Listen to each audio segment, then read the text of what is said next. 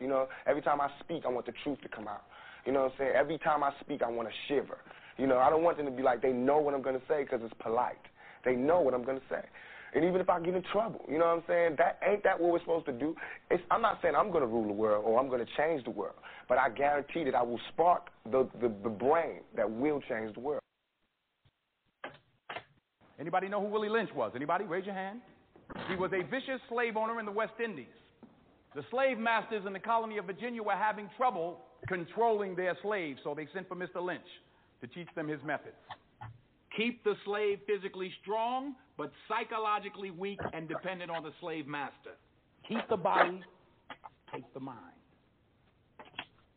I and every other professor on this campus are here to help you to find, take back, and keep your righteous mind. I'm your host, Montoya Smith, a.k.a. Black Socrates, and welcome to the Mental Dialogue Talk Show. We are the return of intelligent radio as we ensure the free flow of opinions and push the envelope on the questions America's afraid to ask in the mainstream media. I have a special guest co-host, Oshun Ojo, returns as she's now part of the Queens of Intellect. Glad to have you with me this morning, Queen. How are you doing? Good morning. Good morning. So happy to be here with an awesome discussion that you have on schedule today. Thank you for having me. No, glad to have you back. As I told you when I asked you to join the Queens of Intellect, I always like to make sure I have specifically a black woman's point of view on every show that we do. You know, keeping us brothers in check. You know, sometimes we think we know it all, and that ain't always the case. We need our queens to come in here and make sure we putting this thing in perspective. So again, just glad to have you as a part of our team going forward. So for all of you listeners out there, as you come to know Oshun, you will see that she's quite brilliant in her own right. But with that said, Queen, if you will, let people, again, you've been on the show not too long ago, but give people a little bit of your background so they understand why you've been added to the Queens of Intellect. My name is Oshun Ojo. I am a wife, a mother, a lifelong community activist. And I met Montoya online. We had a couple of debates online, and very similar interests and very similar ideologies. I think life ideologies, but also some conflicting stuff. But you said the sisters are here to keep y'all in check, but we're here to keep you balanced. Nobody is interested in checking nobody. I love it. Yeah. Go ahead, Queen. Nah, go ahead. No, go ahead. I'm sorry, I didn't mean to interrupt you. Go ahead if you will give it a little bit of. Oh no, I was done. Okay, sounds good. Well, I love the introduction. We also have a special guest on the line with us as well. I'm going to go ahead and bring that brother live. Chef Reem L. I hope I'm saying that correctly, brother. If you will, please correct me. I know you work in the barbershop. For everybody out there listening, you may have some background noise from my special guest, but we're going to make this work this morning. At the end of the day, it's about what we can accomplish. How you doing, King? You available? Yeah. I appreciate it. That man inviting me on the show. You know what I mean? Yeah, you got my name correct. And, you know, me and Montoya, you've been talking for a couple months, you know, different conversations. You know, he come on our Pseudo Killer show, you know, and he always bring a good perspective. I like the way he conversates, so I'm always down to have a conversation on his show. But how everybody doing this morning? No, absolutely. Again, this brother representing those pseudo killers. Again, I actually called into your show this week, and you so happened to be talking about some of the stuff that we're going to be talking about this morning. But what I'm going to do, brother, just so you know, I'm going to try to mute you in and out. And so if I miss you a couple of times, just understand when you don't hear yourself, I'm going to mute you in and out because I know you're in the barbershop. But we're going to make this thing work. Yeah. Thank you for sitting on with us this morning, King. All right, sounds good. Let's go ahead and get this thing started. Oshun, you being our queen this morning, we're going to let you get started the way we love to start the show, which is basically just getting the first thought when you heard the question worded the way that it is this morning. And for those first-time listeners, we definitely, again, I go by the name Black Socrates, so I take, in a sense, the Socratic approach to any of these discussions that we have on the show every Saturday, and so I always put them in the form of a question. So this morning's discussion question is, does it matter how African Americans psychologically view Africa? Does it matter how African Americans psychologically view Africa? And so with that being the discussion question this morning, Queen, if you will, can you think of your first thought when I said, hey, Queen, can you help me out with this show? Do you recall what your first thought was when you heard that question? Oh, I had a range of thoughts and emotions, but I guess the most prominent one was it doesn't just matter. Our livelihood depends on it. All right. Love the first thought. Again, we just keep it quick with that initial thought.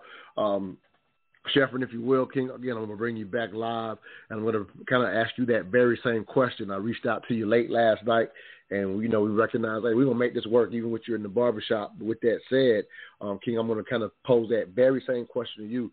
I just want your first thought without going too deep. We got to break it in the next 5 minutes, so we'll kind of delve into this a little bit before the break. But initially, I just want your first thought on the question. So when you hear it that way, does it matter how African Americans psychologically view Africa? Sheffrin, what, if you will, King, what was your first thought to hearing that question? Well, for me, it's a layered question, but initially, it depends on whether you're Pan-African. You know what I mean? If for Pan-African, yes, it matters. But I think African American can get through the world and through life comfortably as an African American without having a African identity or anything like that. I think the world is conducive enough for Africans abroad to be able to be fully immersed into their current society and be fine. So. No, I love the thoughts, and that's what we want to do. Yeah. We definitely want to delve into this. Again, for first-time listeners, we always try to pretty much involve not only all the perspectives, but we want your perspectives as well. So I'm going to go ahead and give out the number early this morning in case others want to get in on this thoughts. Again, you've heard the initial thoughts of our special guest co-host as well as our special guest. I'll share mine here as well. But the number to get in this morning is 646-787-1691. Again, that's 646-787-1691. 1691. You do have to press 1 to let us know you want to speak. But yeah, obviously I put the question together, but I have my initial thoughts as well. Does it matter how African Americans psychologically view Africa? I think I come along the same lines as Sheffrin when he kind of gives two perspectives. And in my initial thought is, I'll say the answer's in the middle. And hopefully we'll be able to delve into that as we do this dialogue. I want to challenge some of the common thoughts that are out there. And quite often, for those who are longtime listeners, I often say that the truth rarely lives on the edges and the answer is in the middle. And so when I say, does it matter, I think there are ways in which it is very important that people of African descent kind of understand and identify how they, in a sense, see the continent of Africa, if you will. And I also can see people, as Chef said, people immerse themselves in society and, in a sense, still move forward without necessarily identifying, because let's be honest, you're here in America, if you will, matter of fact, I promoted this, the idea of Black history happened prior to slavery, if you will. And that thought comes up quite often in the American school system because, to a degree, sometimes that's all you might be taught, which is not really identifying with our origins, if you will. And so, again, I think there is a purpose in understanding where you come from. I think all societies do it for a reason. We'll get into that coming after the break. So, again, I find some importance in it. However, unfortunately, there's the chances you could go through 12 years of public education in this country and not be exposed to it. And again, some people without that exposure have to figure out a way to navigate. And so I do agree with Sheffrin in the sense that it can be done. I don't know that it's best. I will throw that out there, but we'll have that dialogue when we come back from break. Again, this morning's discussion question, does it matter how African Americans psychologically view Africa? We'll be right back, where all I ask is that you think.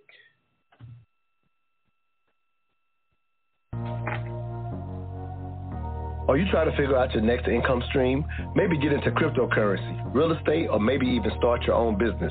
If so, contact the KG Hyatt Company to receive a professional consultation or strategy session to provide you the advice you need to get a jump start on your new venture. If it's a new business, there's nothing like having a business consultant review your finances, strategy, or marketing. If it's real estate, the KG Hyatt Company specializes in evaluating deals for profitability and securing special financing for creative real estate acquisitions. If it's cryptocurrency, then look no further than the KG Hyatt Company to master the components of blockchain technology and investing into cryptocurrency. Serving Atlanta since 2016, the KG Hyatt Company is an industry leader in customer experience and getting your money's worth. Contact them at kghyatt.com or 833-544-9288. Again, that's 833-544-9288. History is a clock that people use to tell their political and cultural time of day. It is also a compass that people use to find themselves on the map of human geography. History tells of people where they have been and what they have been, where they are and what they are. Most important, history tells a people where they still must go, what they still must be. The relationship of history to the people is the same as the relationship of a mother to her child. Welcome back to the Mental Dialogue Talk Show. I'm your host, Montoya Smith, a.k.a. Black Socrates, along with special guest co-host Oshun Ojo. Our special guest is Sheffrin L. This morning's discussion question: does it matter how African Americans psychologically view Africa? Queen, we're going to start with you. That was the cut from John Henry Clark telling his importance, how important he sees history in reference to our path, if you will. And so I wanted to start there, and before we even really move into the psychology of how we, in a sense, view Africa, or how the American media in a sense, portrays Africa and how that affects our minds and, that kind of thing. So before we even go there, let's get to the foundation of what we just heard from, John Henry Clark saying, hey, this is an extremely important aspect to, kind of that saying of you don't know where you're going if you don't know where you've been. So when you hear that cut in reference to today's discussion, what are your thoughts, Queen? Yeah, I think the most important part of what Baba said is that our history is a direct path to understand where we are going. And I think that's why this conversation is important, because it's not just about understanding history and, we were kings. It is knowing your history is paramount to your path forward. So it's not just about, learning what happened in the past.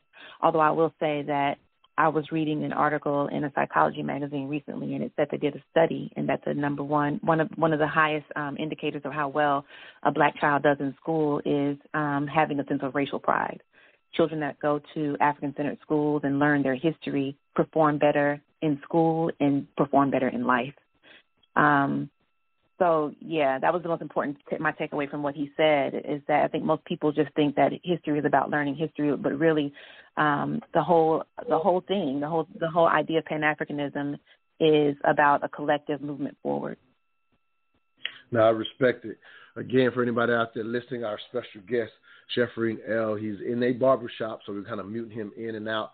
So if you hear some background noise, please understand that. But Sheffrin, if you will, King, wanted to kind of get your thoughts on that cut as well. We're going to bring you live right now. Thanks a lot for being with us, King. Oh, yeah. Appreciate it. Well, I think John Henry Clark, I love him as a writer and a speaker.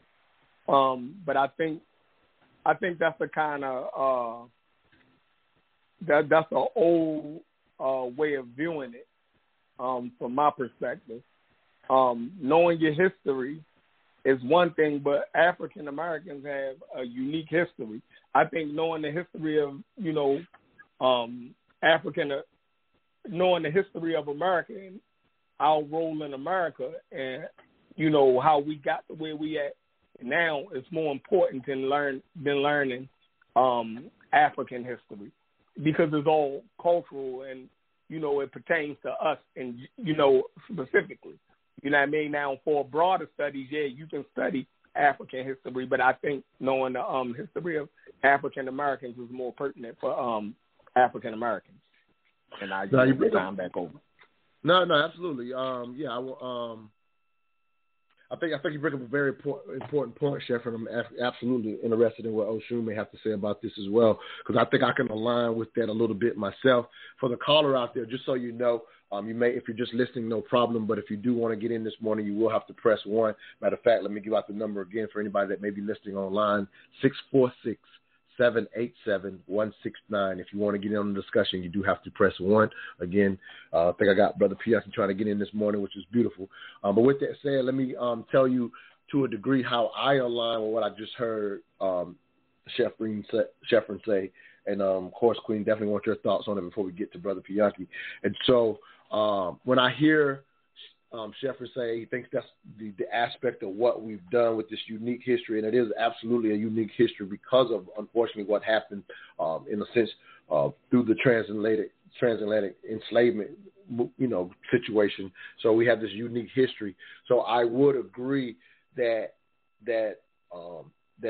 unfortunately, if you think about John Henry Clark, think about Carter G. Woodson, in a sense being the father of quote-unquote black history in this country. If you think about his work or understand or know Carter G. Woodson's work, one of the things that was important to him was the fact that even in America, blacks in America or African Americans or however you want to refer to us, he did not know, like kind of to Sheffrin's point, didn't even know what had been done to, in a sense, get us to this point.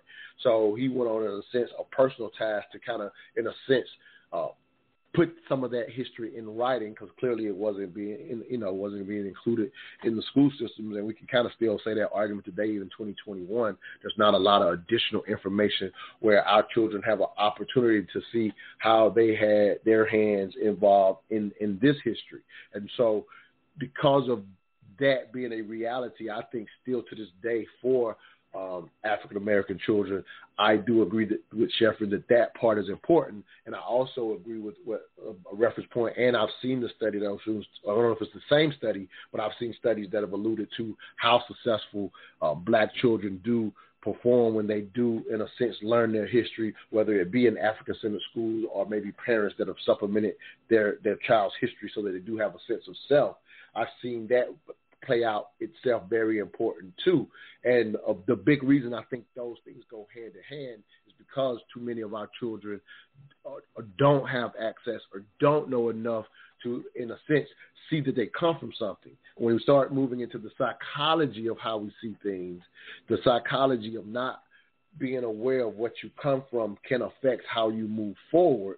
And so I do agree with Sheffrin that there's an immediate aspect, but I also think we're now getting into the psychology of how we view Africa. We can't be disconnected to it in the broader history. And I'm not suggesting that Sheffrin said we should be disconnected or anything. I'm just highlighting that it's a continuum, and I think, Oshun, you said that as well. There's a continuum, and because of the transatlantic enslavement trade, we have lost sight of that continuum, in my opinion. Go ahead, Queen.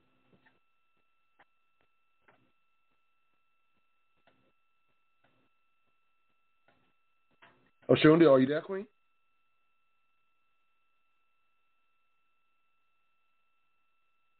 Brother P, I can bring you on real quick. Can you hear me? Yeah, I can hear you loud, and you shaking the glasses, man.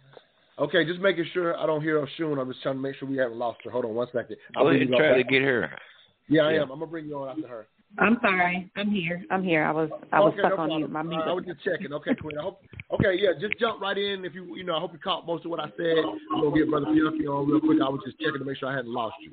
All right, go ahead, Queen. Okay. Your thoughts about maybe what I said or what Sheffrin said. And again, I think it is a continuum. I'm not trying to have those be competing thoughts, but I do agree that there's a level of importance in understanding your immediate history in addition to our origins before coming here. I think it all goes hand in hand, and most of our children are missing that, in my opinion.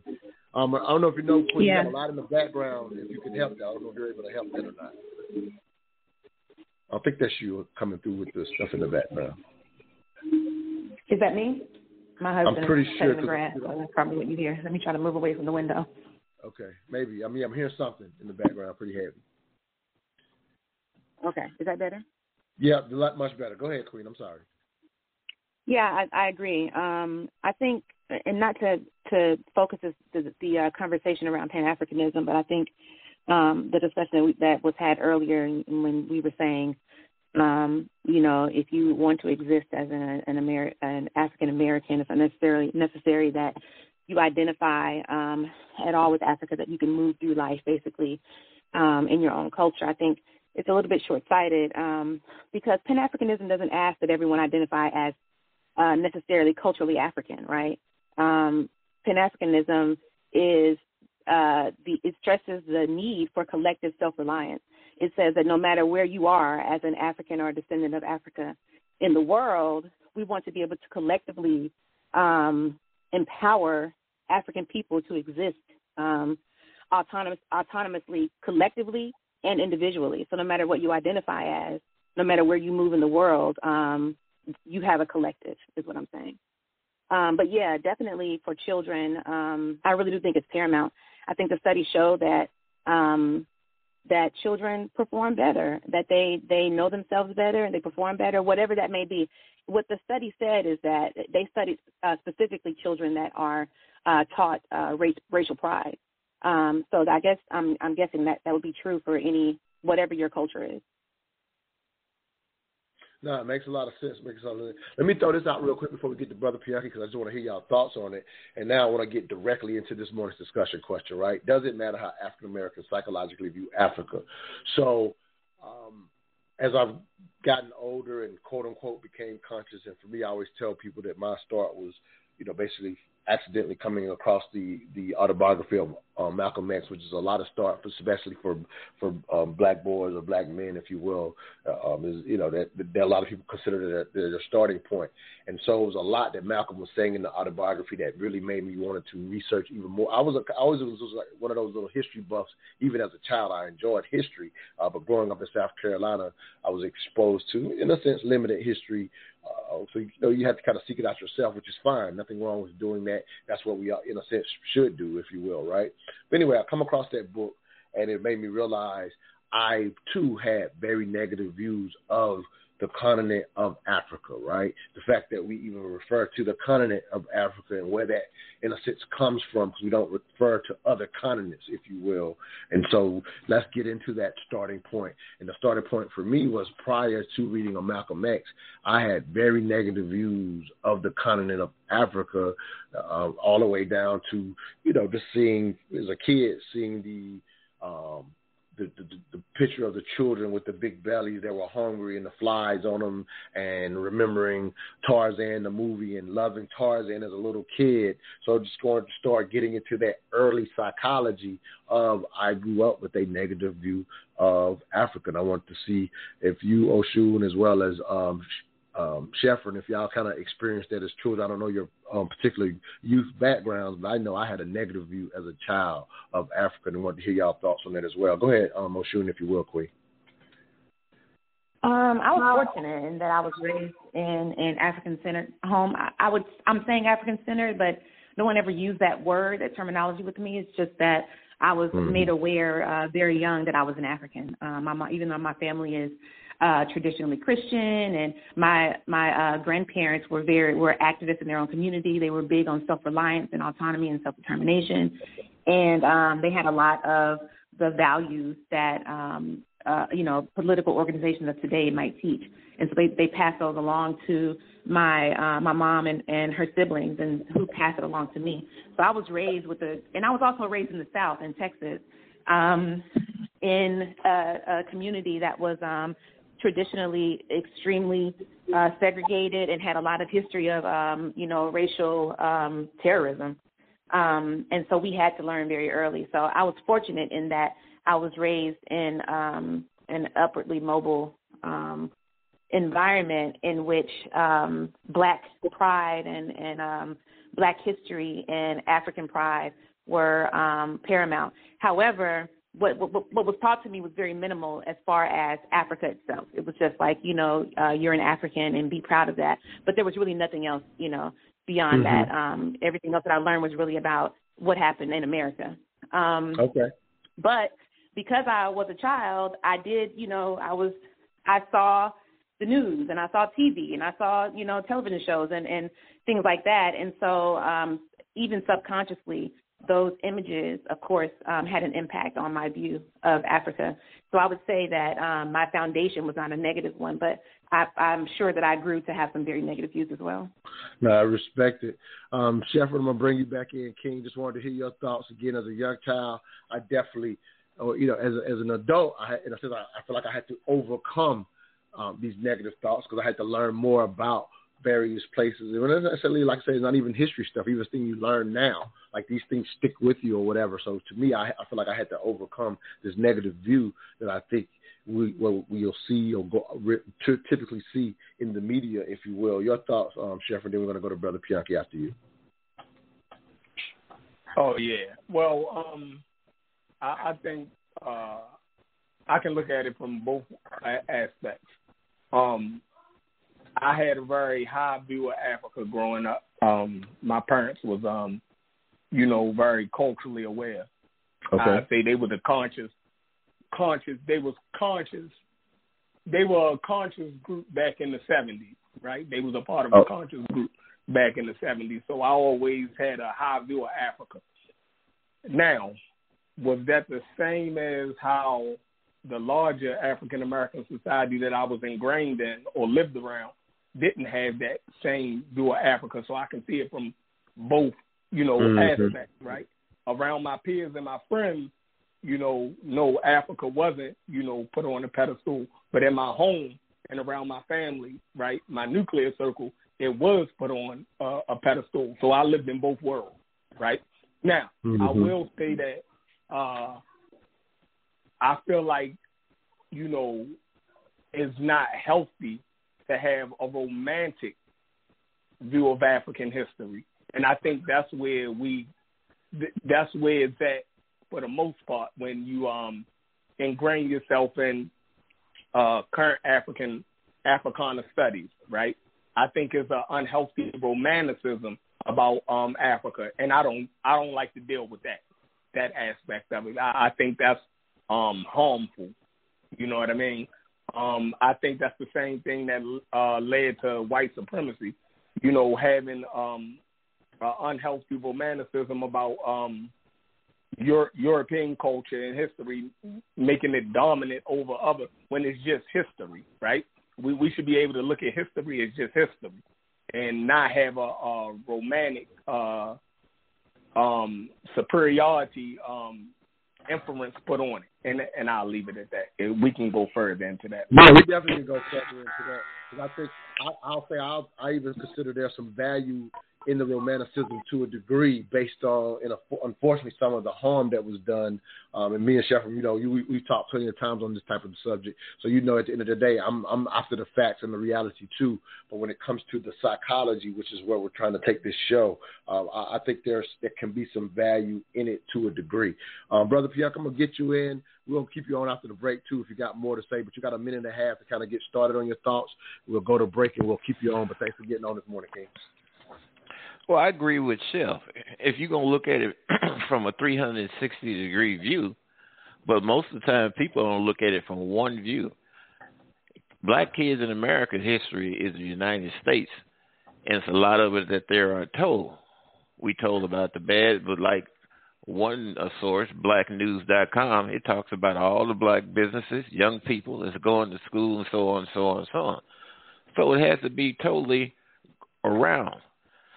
I disagree when people of black skin come to the United States and take advantage of those programs and affirmative action that was meant for, as the new term I hear, African descendants of slaves. Those was meant for them, not to be shared with everybody that comes to this country because their skin is not lily white. So, no, I think that the history view should be that of the United States. The things that you hear about Africa, a lot of it is romanticized. We hear about women's babies, pregnant women being, stomachs being cut open, the baby fall on the ground and gets stumped. That happened between the Yoruba and the Igbo in the Biafran Wars. But how many people know that? So I agree with Mr. Chef. All right. No, thanks a lot, Brother Pianki. Well, definitely, I'm about to go to break. If you want to get back in, you know how to do it. You were a long-time listener. For the new listeners that are calling you, I see you on the line. You do have to press 1 if you want to get in on this morning's discussion. We're going to go to a break. This is a cut, if you will, Shefford and Oshun, if you will, King and Queen. Listen to this cut. Some of you, I'm pretty sure you know for a fact you've heard before, but I want to kind of get into again. Let's go to the psychology, and we can respond to what Brother Pianki had to say as well coming out of this break. We'll be right back. You're listening to the Mental Dialogue Talk Show, where all I ask is that you think. Why should the black man in America concern himself, since we've been away from the African continent for 400 years, 300 or 400 years? Why should we concern ourselves? What impact does what happened to them have upon us? Number one, first you have to realize that up until 1959, Africa was dominated by the colonial powers, and by the colonial powers of Europe having complete control over Africa, they projected the image of Africa negatively. They projected Africa always in a negative light. Jungles, savages, cannibals, nothing civilized. And naturally, it was so negative until it was negative to you and me. And you and I began to hate it. We didn't want anybody to tell us anything about Africa, and much less call us an African. And in hating Africa and hating the African, we ended up even hating ourselves without even realizing it. Because you can't hate the roots of a tree and not hate the tree. You can't hate your origin and not end up hating yourself. You can't hate Africa and not hate yourself. And you show me one of these people over here who have been thoroughly brainwashed, who has a negative attitude toward Africa, and I'll show you one that has a negative attitude toward himself. You can't have a negative attitude toward yourself, a positive attitude toward yourself, and a negative attitude toward Africa at the same time. To the same degree that your attitude, that your understanding of an attitude toward Africa becomes positive, you'll find that your understanding of and your attitude toward yourself will also become positive. And this is what the white man knows. So they very skillfully made you and me hate our African identity, our African characteristics. And you know yourself that we have been a people who hated our African characteristics. We hated our hair. We hated the shape of our nose. We wanted one of those long, dog-like noses, you know. Yeah. We hated the color of our skin. Hated the blood of Africa that was in our veins. And in hating our features and our skin and our blood, why we had to end up hating ourselves. And we hated ourselves. Our color became to us a chain. We felt that it was holding us back. Our color became to us like a prison, which we felt was keeping us confined, not letting us go this way or that way. And we felt that all of these restrictions were based solely upon our color, and the psychological reaction to that would have to be that as long as we felt imprisoned or chained or trapped by black skin, black features, and black blood, that skin and those features and that blood that was holding us back automatically had to become hateful to us. And it became hateful to us. It made us feel inferior. Welcome back to the Mental Dialogue Talk Show. I'm your host, Montoya Smith, a.k.a. Black Socrates, along with special guest co-host Oshun Ojo. This morning's discussion question: does it matter how African Americans psychologically view Africa? Our special guest is Chef from L, and the brother's in that barbershop. So again, if you're just now tuning in, you may hear some background noise when we bring that brother back on. But I think it's an amazing place to start. This is again became my youthful hero after I fell across this book in the 8th grade. Going into my 8th grade, and I've read the autobiography 3 times. I've read a lot of books on Malcolm, and so we obviously, in a sense, rely on that ancestor for a lot of our thoughts. As well, so he kind of breaks down. I remember, hearing this speech years ago, and it was kind of for me the catalyst for understanding the psychology of becoming aware of ways that I may have, in a sense, quote unquote, hated myself without knowing it. Right, you're unconscious of it, and it was like listening to Malcolm started me on the path of finding beauty in myself. And again, I think it is, as he said, if if you've had that struggle, not saying everybody has, Oshun and Sheffrin sounds like y'all have had the background where you never, in a sense, had to overcome this thought process based on the backgrounds y'all shared with us. But for someone like myself, not, again, having a family that loved me dearly, so I had the most important aspect of growing up that you could have as a child is plenty of love, but just getting to self-identity and really understanding who I was growing up in a small town in the South, 20% black, but with definitely plenty of racial tension, just as you alluded to, Oshun. And so it was always a dynamic of understanding where we fit in, quote unquote, as blacks within that town. And Malcolm X made a huge difference in my life by hearing things like this. So, Queen, I'm actually going to start with you again. Your thoughts. Again, I think this is the catalyst to what a lot of us as African Americans or Black Americans have to overcome, in my opinion. Not that everybody has to agree with that, but I think that's the start of it. Yeah, I think the brother who was calling in was saying earlier he immediately went into a them versus us discussion, which was really striking for me. And I think that is indicative of the current state of affairs between Continentals and other Africans in the diaspora and ourselves. It sounds like to me it's like a resource grab. But anyway, I think to your point that definitely one of the main things that we had to overcome as people who were coming into consciousness is that negative view of Africa and Africans in general, which was strategic. It was strategic that we were taught to separate ourselves, and also strategic that we were taught to hate ourselves for a plethora of reasons. It is definitely paramount, but also, man, that whole thing is just crazy. But also, I think that racial, I don't even know where to start with this discussion. I'm sorry, I'm going to tell you. I just have so many thoughts going around in my mind. I think that the vast majority of Africans in America don't identify as African. I think there was a discussion earlier talking about how, our history begins in America, and I think that's really dangerous to say that. And I think it's part of the reason why we can separate ourselves from that. Also, I want to touch on the discussion that was being had around romanticism. If I can jump in real quick. I okay. don't think I heard that statement. So I want to kind of clarify. I'm not saying I'm right, but I think I don't, because I know I just made reference. I don't know if it was me or maybe even Sheffrin, but I just want to clarify. I don't think that statement was made, so I just wanted to, because when you say that's dangerous, I want to be clear that I don't think that was said. I just made reference to that there's a meme that always talks about how our slavery, our history doesn't start with slavery. I did make reference to that, and I think Sheffrin. No. I was thinking. Okay, no, go ahead, either I can't remember which one, if it was Chef or if it was the caller who called in, but someone said, Africans in America, we've been here for 400 years, and all we know is in America. We don't, something to that effect. I can't remember exactly what was said. Yeah, I think, and then also. Yeah.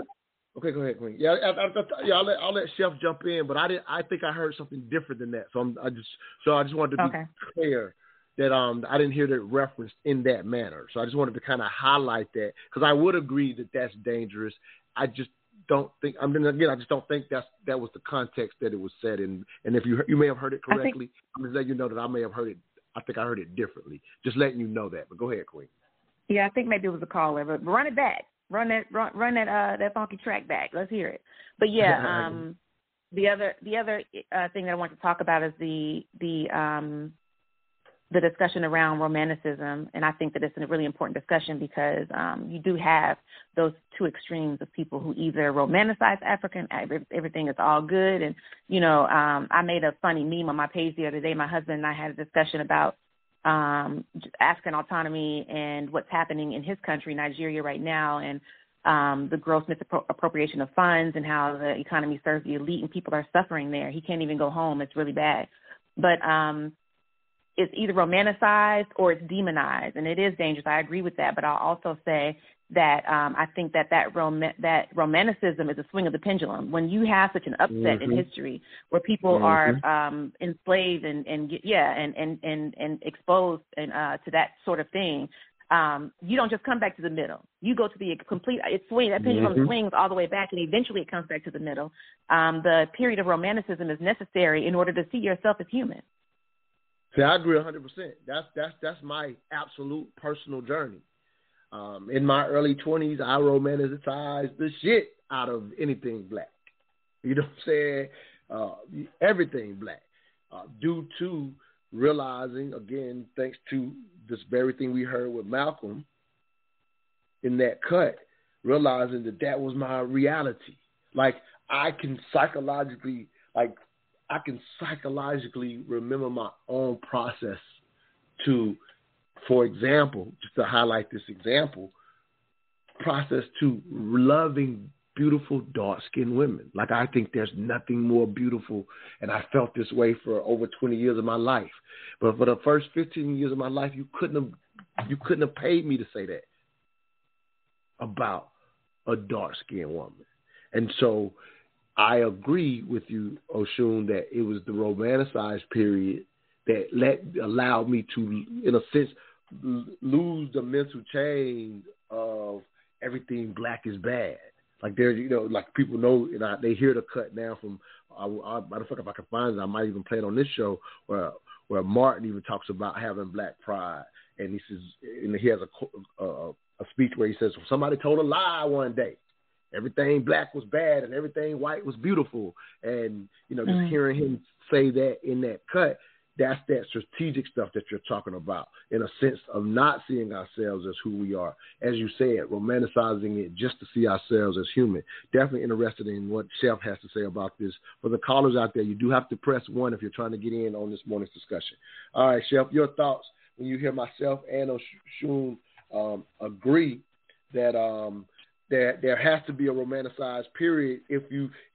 I would say for the most African American, like the broader experience that you talked about, Chef, right? Like, you grew up in a home where maybe that wasn't necessary for you, but for those like who went through my experience, and subconsciously, you wasn't always consciously aware that you didn't see yourself as whatever as human, if you will, but subconsciously not realizing Malcolm said, my dislike for Africa was really a dislike for myself unknowingly. So for somebody like myself, can you appreciate that I had in a sense to go through a romanticized period to ever even come back to the middle? What's your thoughts on that, King?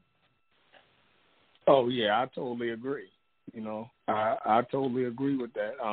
And Malcolm, he was great at pointing certain psychological aspects out, right? And I think he was speaking to the psychology of media manipulation, right? And the view of Africa, right? He grew up in the 30s and the 40s. So he's talking about, how, the betrayal of Africa that was, given to him. So, I mean, us having more African consciousness than probably they did back then. And you got to think the places that he grew up at in rural Indiana and different places. So his education and his early upbringing, he's definitely speaking to a perspective that you could identify with more, saying that you grew up in a place where it was only 20%. You know what I mean? So, yeah, you would definitely understand exactly what Malcolm was saying and would align to that heavily. But he was definitely on point. Now, I would say that I would totally agree with everything that he said. Think African Americans should have a more positive view on Africa, because our general features of beauty, our contour of our faces and our bodies all come from, Africa. So if we don't have a positive perspective on that, at least, you know what I mean, the identity part and self-esteem, you know what I mean, there's no way that you can look at Africans and down them when most of our features are generally the same as Africans, right? Now there's differences, right? And there's a spectrum. But for the most part, if you look down on African features, right, you're actually looking down on yourself. You're talking about the things about yourself, that you don't like, right? When Africans well, even in our families, right? And I don't want to be long-winded, but we point out the most African features of those people in our family, like if the darker people in our family, right? Even when we growing up, we make jokes, right? Now, this don't have nothing to do with Africans, but it shows that we point to the most dominant African features and we make fun out of it, right? So that's in turn the same thing as joking in African. Even though we do it amongst African Americans, we always joke the most prominent African features, and we make the joke out of that. We talk about each other's hair when we joning on each other, right? The more curly your hair is, that's going to be the joke, right? The broader your nose is, that's going to be the joke on that person. The darker their skin is, that's going to be the joke on that person. You see what I'm saying? Now, absolutely. So when we do that to Africans, we do that to Africans feel like we're saying, no, we do this to each other also. Yes, you see what I'm saying? We do this to each other also. Strong point. We up against the break, brother.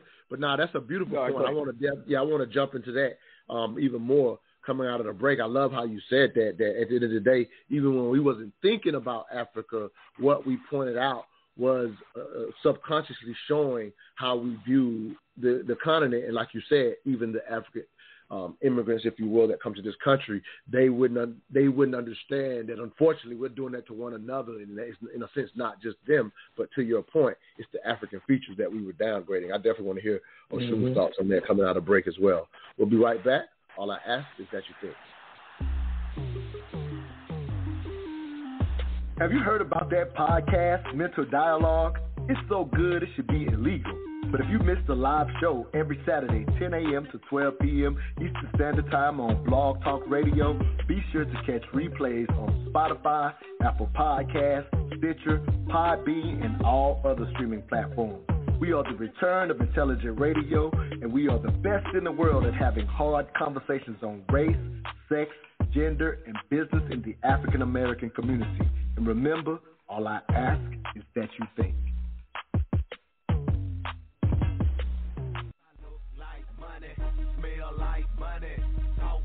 Hey, where did you get that hat and t-shirt? I like that.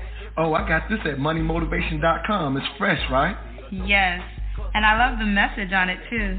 You are the hustle, huh? That's what the shirt says. I am the hustle. They embody the entrepreneur spirit, and what I like the most, it's more than a brand. It's a lifestyle for those who want to put in the work and expect to have the finer things in life. I also follow them on Instagram. Check this post out. If you believe money is the root of all evil, you're using it wrong? Or how about this one? Excuses make $0 an hour. I like those. What's their IG? At moneymotivation.co. But do they have any ladies' gear? Yes, you're going to love the clothing line they got for the ladies. Matter of fact, pull up their website, moneymotivation.com, and I'm going to get you a few things so we can both look like money. Everywhere I go, and everywhere I be. I don't even talk, they still know it's me. Cause I look like money, smell like money, talk like money. Welcome back to the Mental Dialogue Talk Show. I'm your host, Montoya Smith, a.k.a. Black Socrates, along with special guest co-host Oshun Ojo. This morning's discussion question: does it matter how African Americans psychologically view Africa? Our special guest is Chefron L. His brother's in the barbershop. We're getting through this thing with us, so definitely appreciate him getting through the discussion while working. But with that said, Oshun, I feel like Chefron brought up an amazing point that gets directly into this discussion now, the psychology of it. And now we're talking about the subconscious unawareness of the things that we joan the most, as he said. That's what we called it too, joning one another. That's absolutely how I grew up. The things, and Malcolm said it in the cut we paid. We hated our noses and all these type of things. So we would point out the most African thing about us, although Africa wasn't on our mind. And it absolutely, we know. Let's get into the psychology of it. That quote: "We who controls the images controls the mind." And so the beauty standards that we always talk about when it comes to us, in a sense, loving ourselves, or we get into colorism and not defining ourselves by the quote-unquote beauty standards that we saw propagated in the media. All these things ineffectively moved us away from our Africanness. And so when we ask this question, does it matter how African Americans psychologically view Africa? So even without knowing, we were psychologically affected just by the way we joined one another, if you will. Your thoughts, Queen? Yeah, we all did it. We all did it. Again, in my family, I was fortunate enough to be raised in a family that my parents and the adults around me really attempted to get me to value African features without saying they were African. I remember I remember sitting out in the sun trying to get darker because I remember my aunt going on and on about how beautiful this dark-skinned person was. Look at her skin; she's so gorgeous. And they would do things like that so that us children that we heard it, so that we would internalize that. But what it did was make me feel like, because I'm a little bit on the lighter side, I was like, oh, I got to be, I'm not cute. But as I got older and I went into school, definitely I heard those things. Dark skin, especially for women, was unacceptable. It was considered masculine, even though we didn't associate that with Africanness per se. But yeah, it is the root of it. The root of it is anti-blackness, anti-Africanness, and we were all born, raised, and bred with it. I remember a joke, like all the jokes, you know how we would do the Yo Mama jokes? All of those were centered around anti-Africanness. All of them. Your mama hair so short she can roll her hair with rice. Your mama so black, so-and-so, whatever. So our basic jokes that we told as kids that seemed like they were harmless were reiterating those European standards of beauty and thus internalized hate. It's horrible. Yeah, Shepard, I'm going to let him, I was cutting him off on that comment, so I want to let him finish up his thoughts and reference. You're the one that brought up this so important, very important point to this morning's discussion. So go ahead and finish your thoughts, King. Oh, no, I was pretty much finished, but it was leading to the question or, the comments that Malcolm X was making. But I do think in that history is, I think it was always a balance, right? Even with that, because even when you talk about the times that Malcolm X had grew up and his parents was actually Garveyites, right? And Garvey was, his mother wrote for Garvey's newspaper. So he had a balance. But let me say this. We had mentioned W.E.B. Du Bois earlier before I even got to speak. Now, he has a great perspective on this in The Souls of Black Folks, if y'all ever read that, right? Yeah. And in the opening of Souls of Black Folks, he talk about the two selves, right?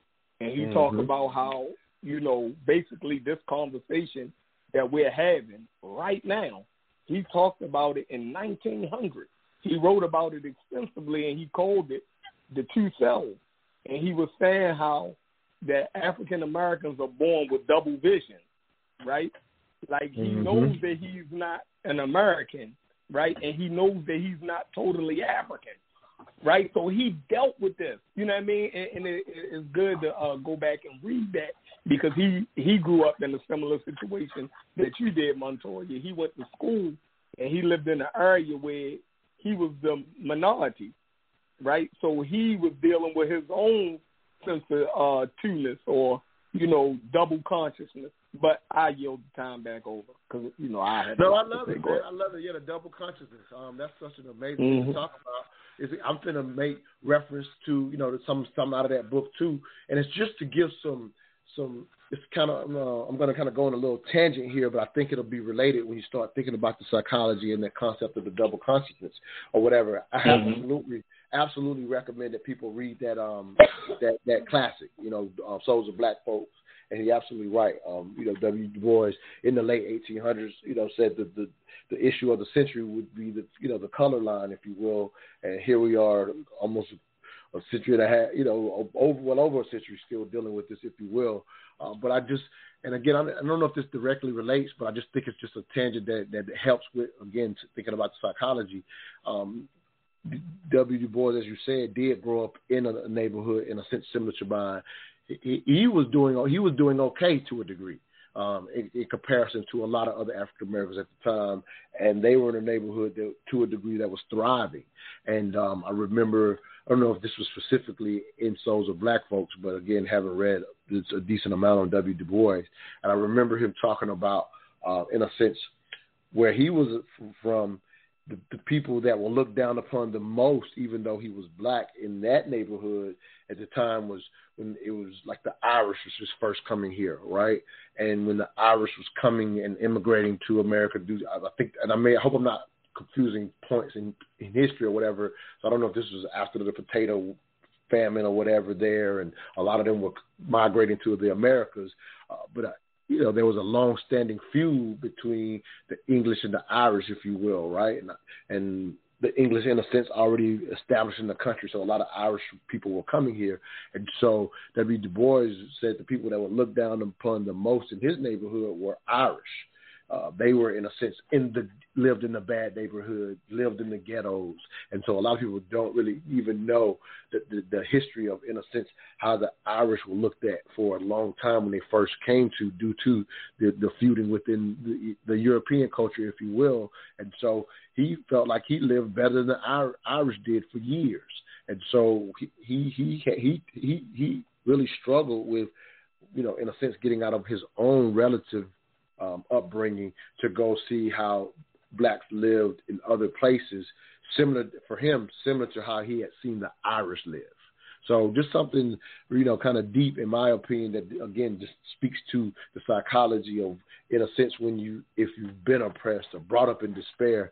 I've always make this comment, humans kind of respond to those circumstances all the same. So getting into the psychology of how we see ourselves, quite often in this country, we will put race on something that humans do. And we will look at it as this is what blacks do, when this is just what humans do under similar circumstances. Any thoughts on what I'm saying there, Oshun?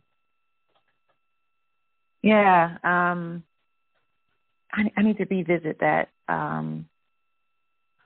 W.B. Du Bois please do publication, because I haven't read it in a long time. Yeah, that whole double consciousness thing. And then didn't France Fanon do something about it too, like black skin, white mask?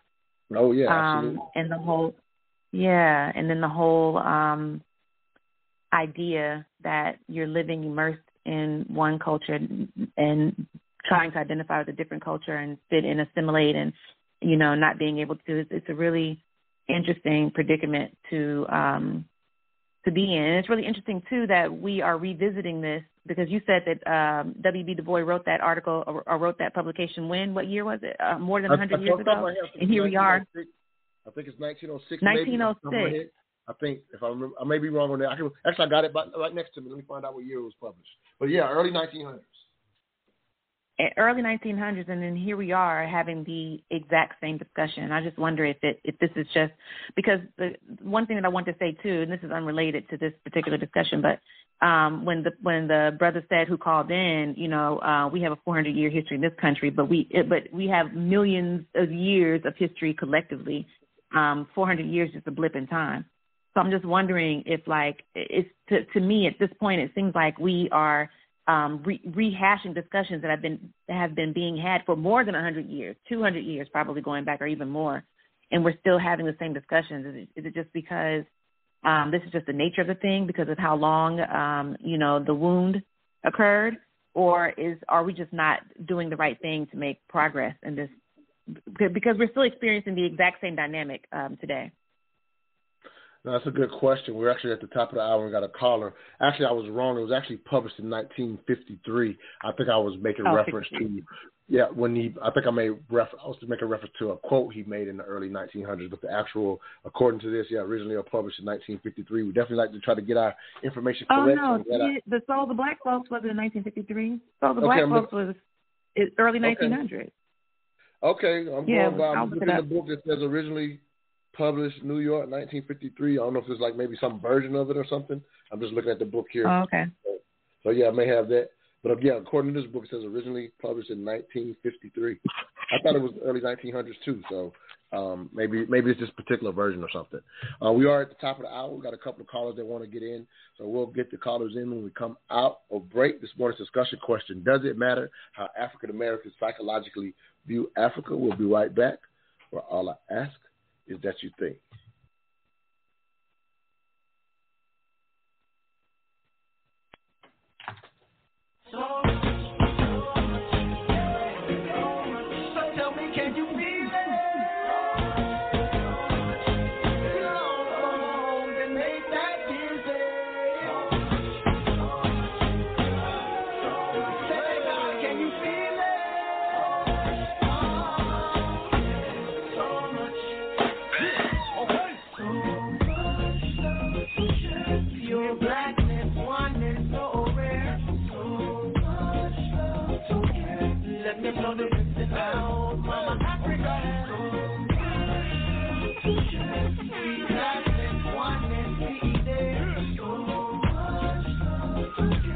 Let them know they missing out. Sing again. It's for all the love and the light took away. Don't forget we were born and trained. Trip from the land and shipped away. It's the inspiration we use to survive. You got to see it with your own pride. Don't play add it up in a pride.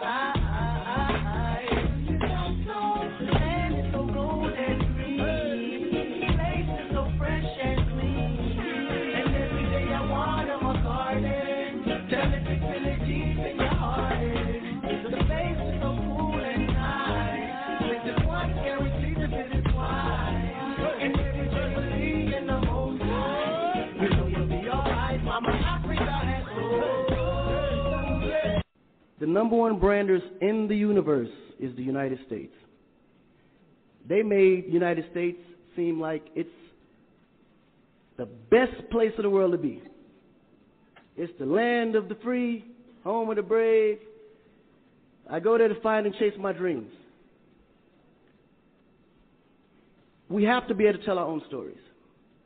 Directors, filmmakers, entertainers, it's going to be clearly, and the press, it's going to be your job to redefine how people think about Africa.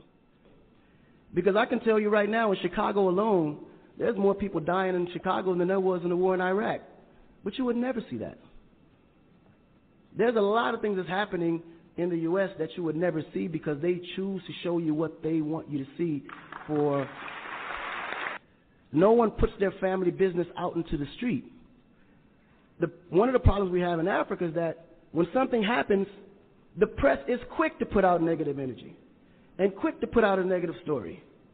And then that story goes on to internet, then other broadcasting systems take it, and they post it. So when you look at places like Kenya, for instance, that I know of, maybe 2 terrorist attacks? But it was everywhere. So now people was afraid to go to Kenya because somebody shot up the mall. But then when you look online, there was over 25,000 attacks in the U.S., but you only knew about maybe 5 or 6.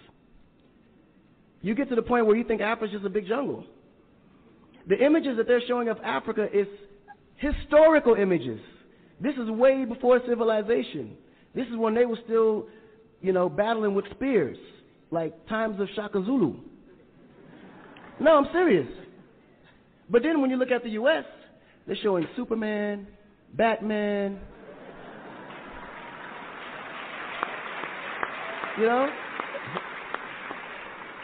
Where is our Superman? Where is Shaka Zulu should be a superhero today. Really. So we have to tell our own stories. I mean, even Jesus is white. And you believe it.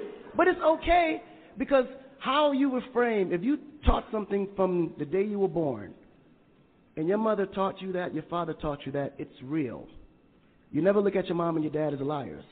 But their mother and father taught them the same thing because that's the kind of history that's put out for them to believe. Our history books in the U.S. is all white American history, culture that's been borrowed from other nations.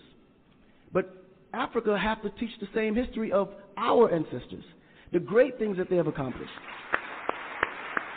Welcome back to the Mental Dialogue Talk Show. I'm your host, Montoya Smith, a.k.a. Black Socrates, along with special guest co-host Oshun Ojo.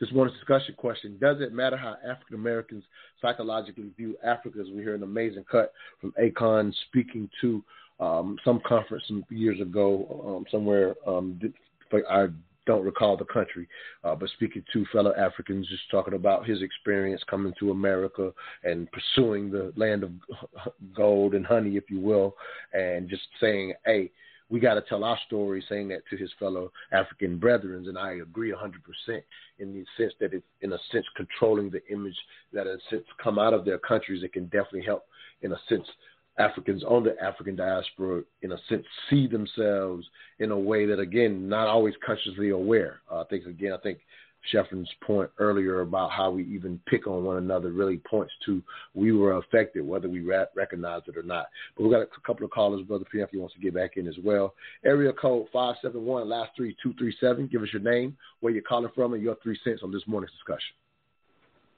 Hey, good morning, King. This is Brother Emil. How you doing out of the D.C. area? Hey, what's up, King? How you doing? You know, if you get to going hot like fire, I'll keep you on the thing. Go ahead, brother. So, to answer your question, it's not even an opinion; it's a fact. The answer is yes. We need to know our history from the continent. How we view ourselves is linked intrinsically with how we view the continent. No other ethnic group in America is disconnected from its history the way Black Americans are. Now, we have people who come from Jamaica and people who come from the continent, and they're connected to rich histories. But people who are American descendants of enslaved Africans, because my people are not slaves, they were enslaved by someone. The American descendants of enslaved Africans do not have the direct connection to their history that other groups do. Every other ethnic group does. And why is that? Because we have an enemy who, for over 400 years, is systematically and continuously assaulting our ability to know who we are. Why? And this is the part that we always forget. There is a control that must be exerted over Black Americans in order to maintain their social position. That power never goes away. And in fact, if we stop thinking that there's an enemy, we miss out on the fact that the enemy himself is morphing and changing to adapt to our adaptation. We're not in a vacuum. We're not simply Black people trying to figure out who we are. We're being assaulted every day for the purpose of keeping us under a specific form of control. And that control is known. It's throughout our history. We have formal laws from the federal all the way down to the local level that kept us in a certain social position. No other group of people has had that range of law arrayed against them to keep them in that social position. Not the Irish, not even the Chinese, as much hell as they took with the Immigration Act of 1884, among others. Mm-hmm. Even they had language and culture and history that directly connected them back to their home. No other ethnic group has this problem. So when we talk about do we need or must we or how we look at being connected to Africa, not only should we must be connected, and it's only because we need to know who we are. Yes, we need to know about the Biafra War. We need to know about what happened in Zimbabwe prior to the freedom from Ian Smith's Rhodesia and all the things that the Ndebele did to the Shona, or the Shona did to the Ndebele, how Robert Mugabe was. We need to know what Mobutu Sese Seko did because of the tribalism in Congo or Zaire at the time. We need to know about what happened in Rwanda between the Hutu and the Tutsi. We need to know the ugly, and we need to know the beauty.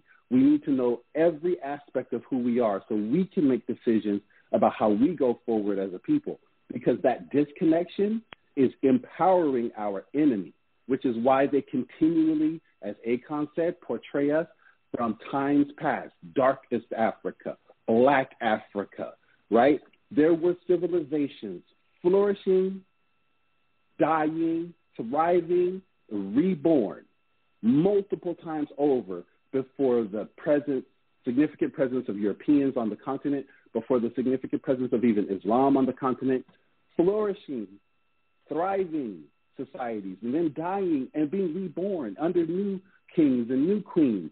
We need to know all of that, and we need to be connected to it, because being disconnected empowers our enemy to keep us, control us in a social position of servitude and slavery. Strong, King. A lot of good stuff. Let me throw this out. I'm pretty sure Oshun is resonating with everything that you're saying based on how I know this queen. You know, I like to play devil's advocate from time to time, and it's just so that we can go a little deeper. And so I resonate a lot of what you said. I think you and I maybe even had this discussion before, because we definitely talk about being how, unfortunately, to a degree, we quite often can be unaware of how, in a sense, things morph. And so, therefore, it's harder to find them or see them coming at us, if you will. Is it possible? Just want to see what your thought is on this, and I'll definitely want to hear Oshun as well. Is it possible that while we understand that for the most part, the United States was founded on, if you will, racism, if you will, or founded on, in a sense, taking out, exterminating an entire group, if you will, or whatever, the United States that we know today, right? So we know that it's founded on that, and as you said, these long-standing laws that other groups didn't experience it to that degree. Again, long-standing laws. I mean, had to basically come to a civil war, if you will, just to, quote-unquote, get rid of slavery, if you will. So knowing that long history, is it possible that these, in a sense, things are systematically interwoven to the point where the narratives continue without a conscious level of control? I'm of the thought that the controlling is in a sense not there because the world has become global. There's not a lot of time spent on the controlling, but the narrative plays out because of what the country was founded on. I think you understand where I'm going or follow me there, but what are your thoughts that I think because the world has become global, there's less concern with, in a sense, where we stand in society as a black community, which I see that as opportunity. If we know sense of selves, we can actually learn things and navigate the current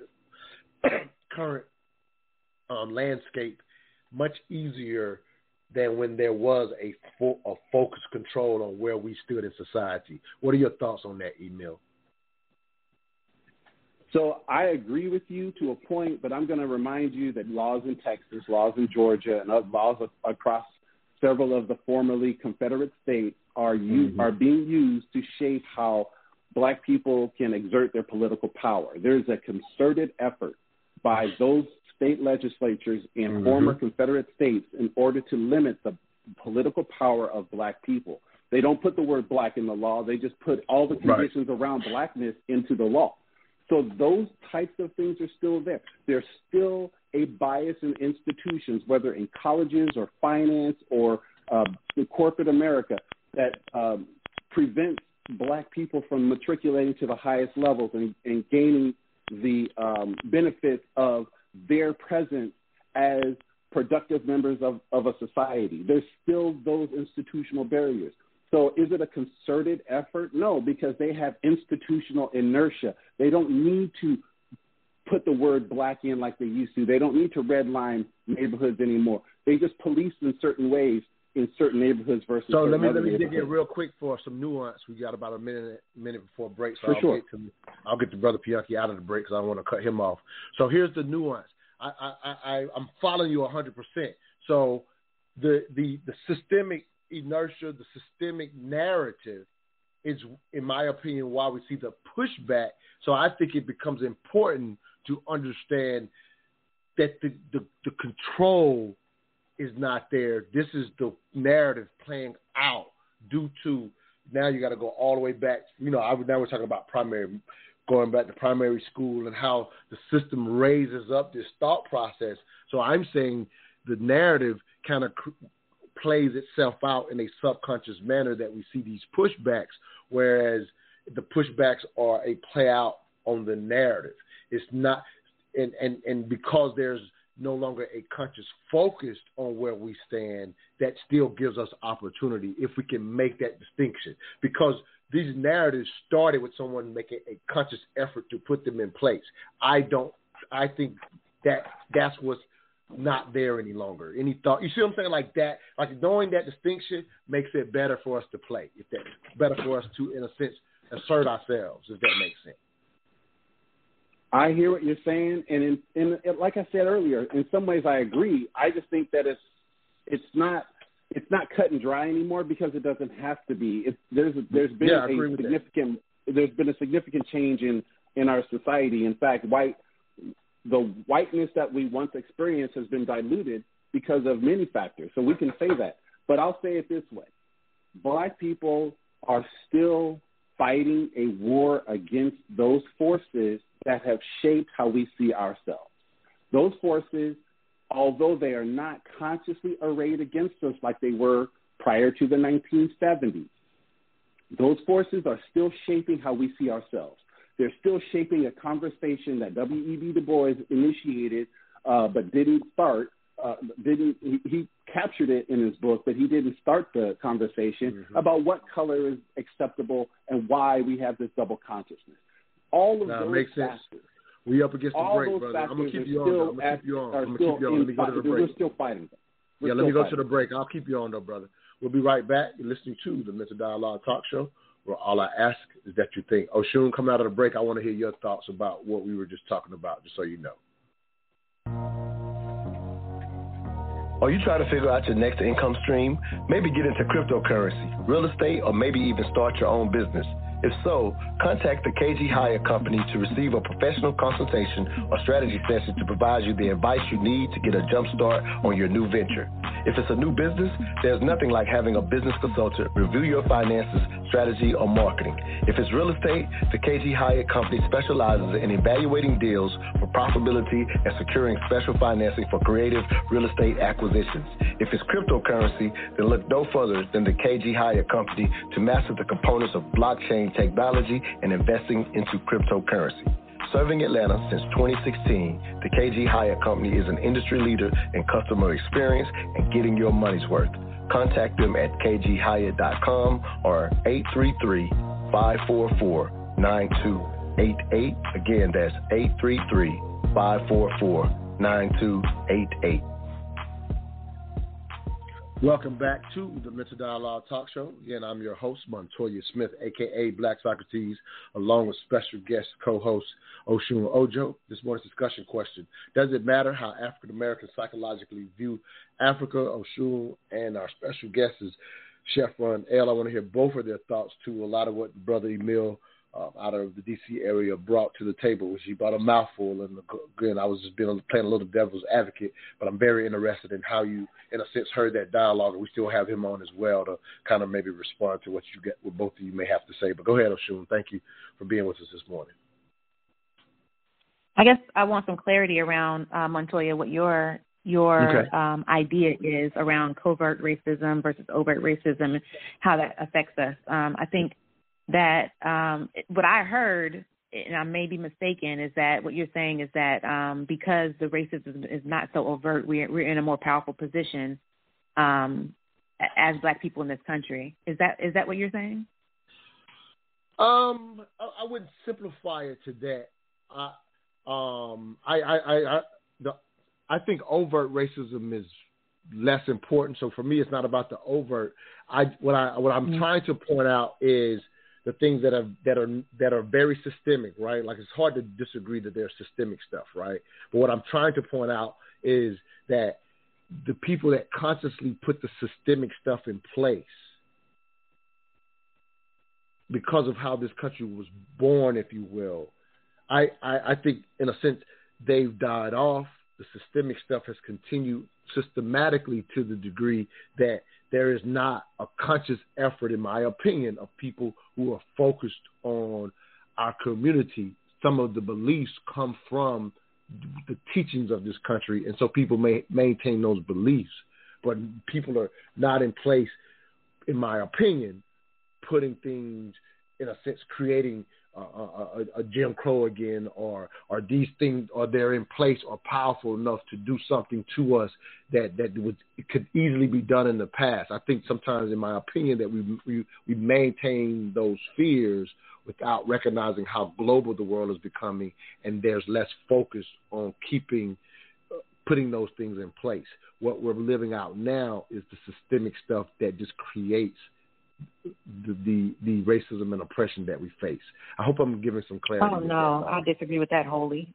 No, I don't agree with that at all. Yeah, go ahead.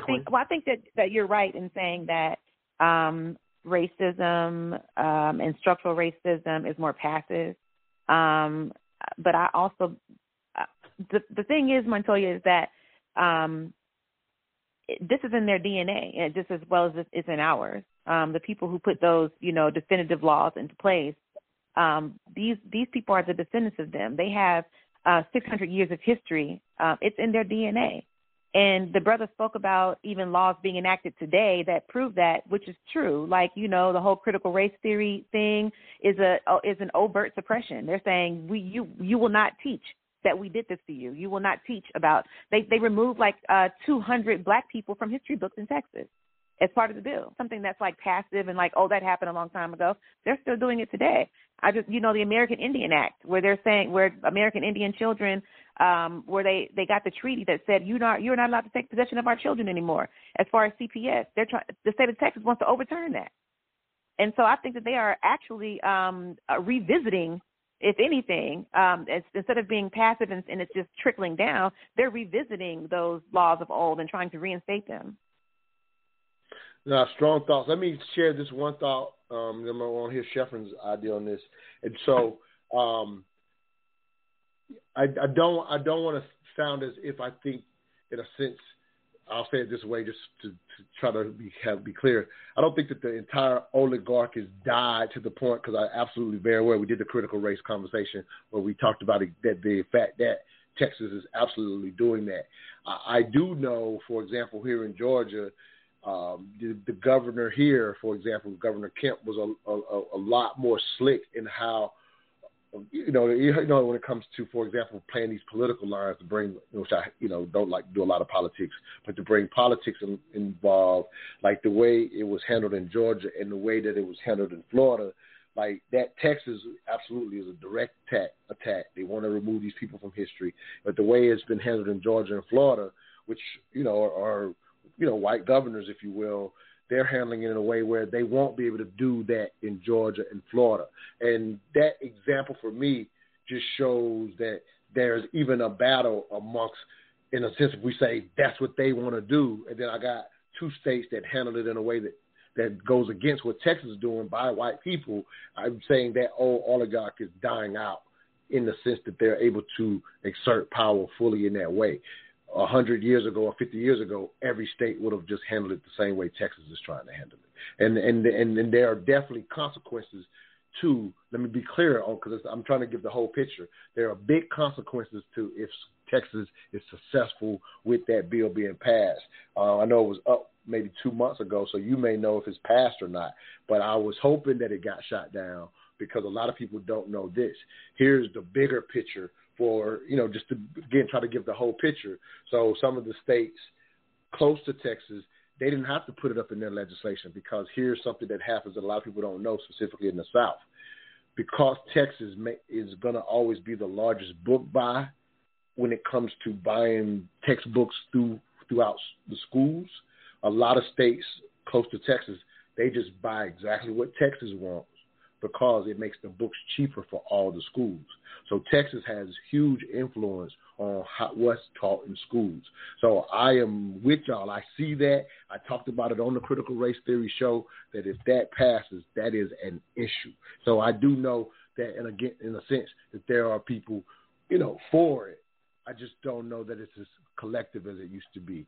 Sheffrin, if you could get in, and I'm going to go to Emil, then we're going to get to Brother Piaki. Let me bring Sheffrin back in. Again, he's, for those that are just now tuning in, he's in a barbershop, so we're keeping him muted until we bring him live. All right, go ahead, Sheffrin. I know we've said a lot, but I'm going to let you jump in somewhere, and then we're going to go back to the caller real quick. Yeah, it was a couple different topics that y'all just went over. I want to say, going back to a previous point, because we glossed over it. I think the brother from DC was saying, you know, how important it was, you know, for us to learn, you know, African history.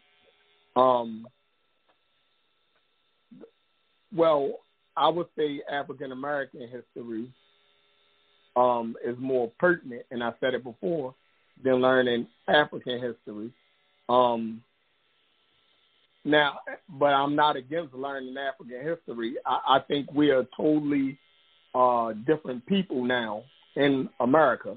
So learning our history that directly, you know, speaks to our experience is the best history to learn, because it teaches us how to navigate in our current society, right?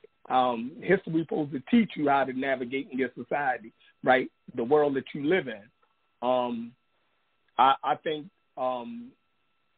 that by way we are connected to Africa a little bit more closely than the rest of the world, but I think African history is just world history. I think you can study African history in the same vein that you study the history of the world.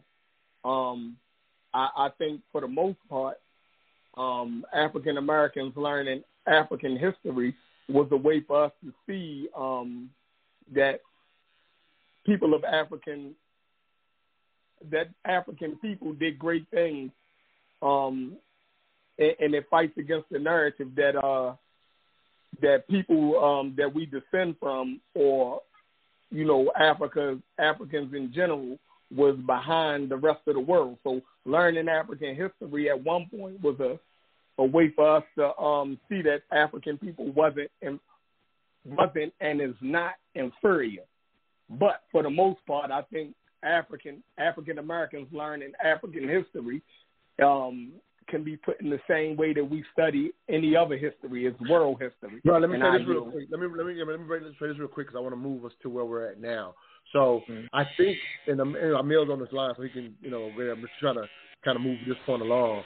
I think when you're hearing even Emil say it or myself say it, Jeffrey, I think we're saying it almost like what you just said, meaning we're just saying, pointing out to learn it versus, generally speaking, American black children specifically don't get to learn it. I remember in high school, I took an advanced placement world civilization course, and literally the teacher was going to skip over what was clearly in the book. She was not going to cover it. But due to my consciousness, I ended up forcing the class. I'm the only black kid in this class to have to cover a section she was going to skip. So to your point, that is how it could be done. And I think Emil is just saying, knowing these things will remove us from thinking, like you said, that is a backward country or that we're inferior. I think all he's just saying is make sure that we know it too, which is all you're saying. Did you want to make a point about what we're currently talking about, or I want to jump back to Emil?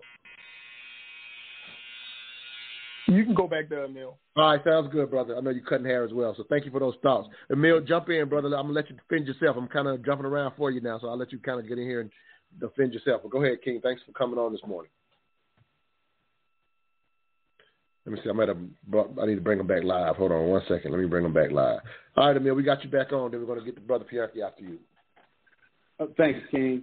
So what I'm going to emphasize that no other ethnic group in this nation is cut off from its home the way African Americans are.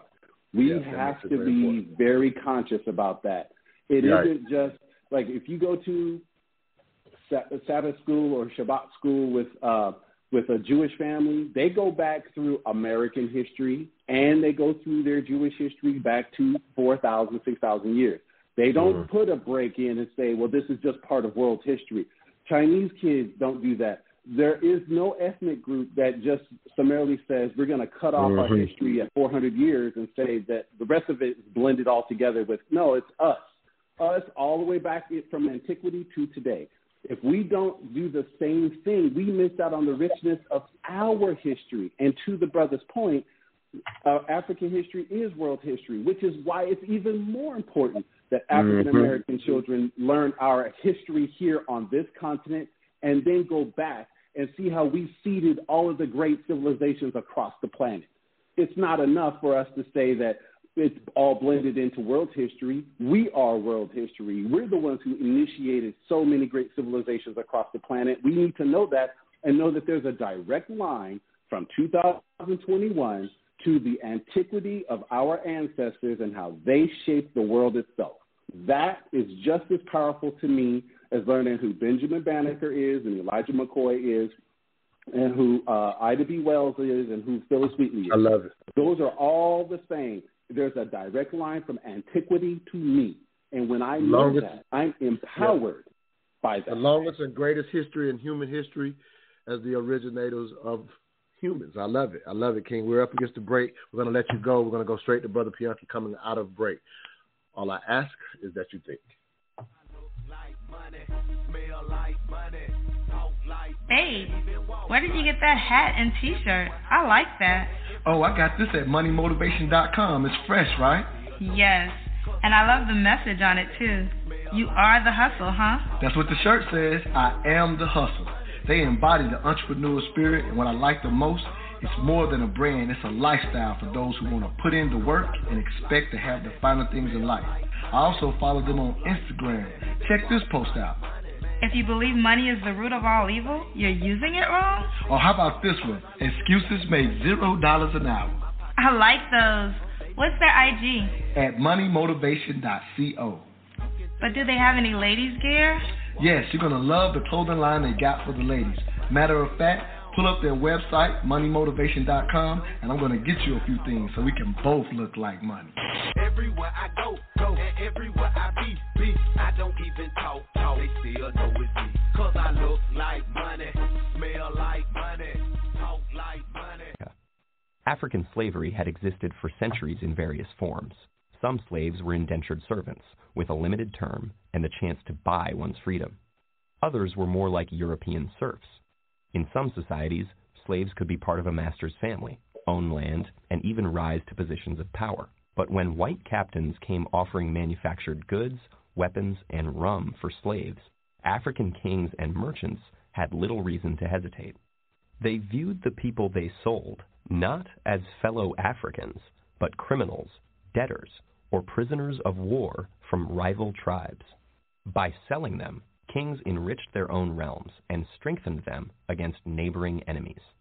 African kingdoms prospered from the slave trade, but meeting the Europeans' massive demand created intense competition.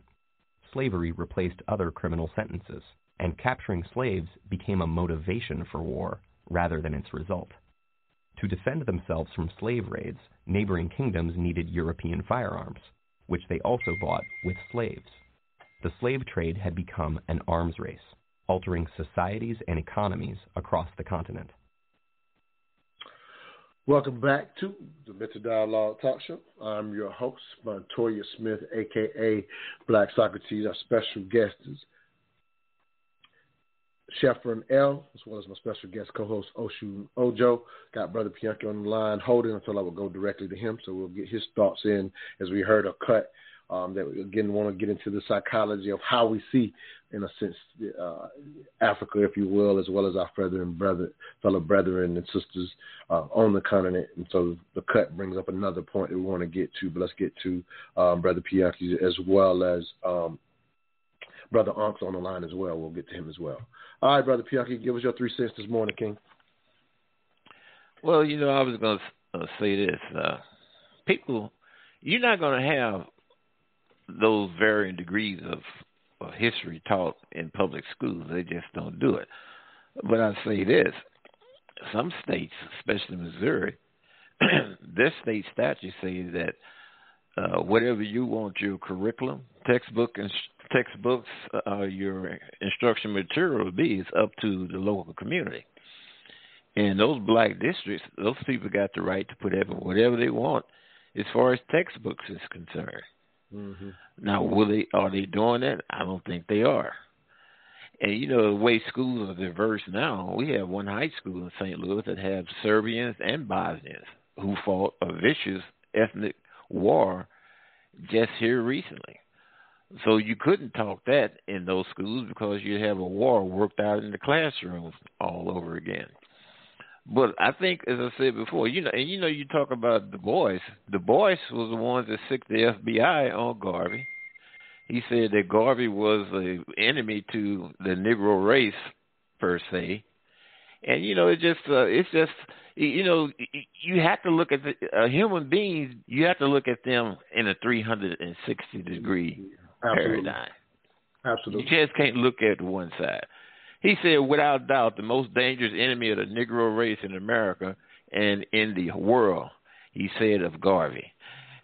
So it's a lot of things that you're not told. And as time go by, you're not going to be able to teach that in school because there just ain't enough time in the day. But there's nothing stopping people from doing it in the grassroots, in the local community, in the churches, and so on and so on.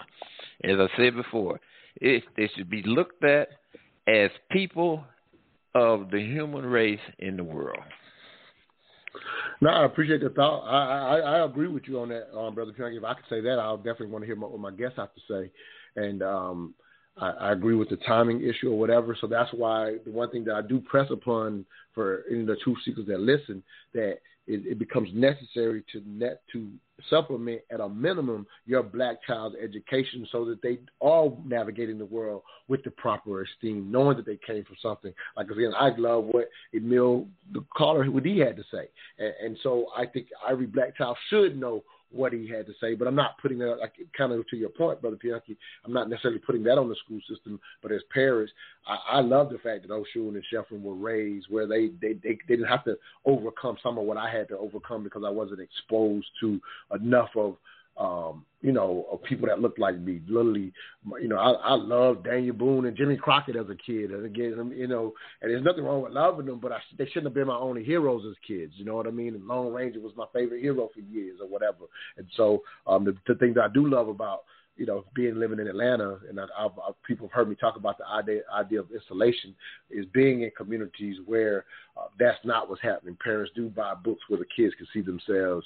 My mother didn't have an opportunity to necessarily do that, so I'm not even putting it on my mother or anything. I'm just talking about the difference and being conscious about it, similar to what Emil said. And I hear that in Pianki's too. You can't expect the school to do it, but we can do it. So I love those thoughts. Oshun, go ahead, Queen. Any thoughts to what you're hearing before I go to Brother Unc on the line as well? Yeah, a couple things. The first one is that the question about a history of African Americans in this country since we've been here versus African history. I just want to point out that for me in my house, there isn't a competition in that history. They're both equally important. One is not more pertinent than the other. Mm-hmm. We're just saying that there's a huge lacking in African history and a connection to African people for people in the diaspora, and that's why it's really important. And also to say that Pan-Africanism doesn't require of us that we deny our tribe or our nationality.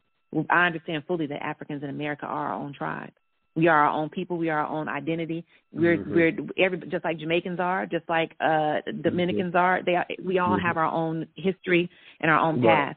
You don't have to deny that in order to be a Pan-Africanist. You have to know that still, despite our past to get here, we share a common history and a common future as well. I love it. Go ahead, Queen. Somebody said, I'm sorry, go ahead. No. I didn't know. I thought you were done. I want you to finish. Oh, okay. Yeah, please finish.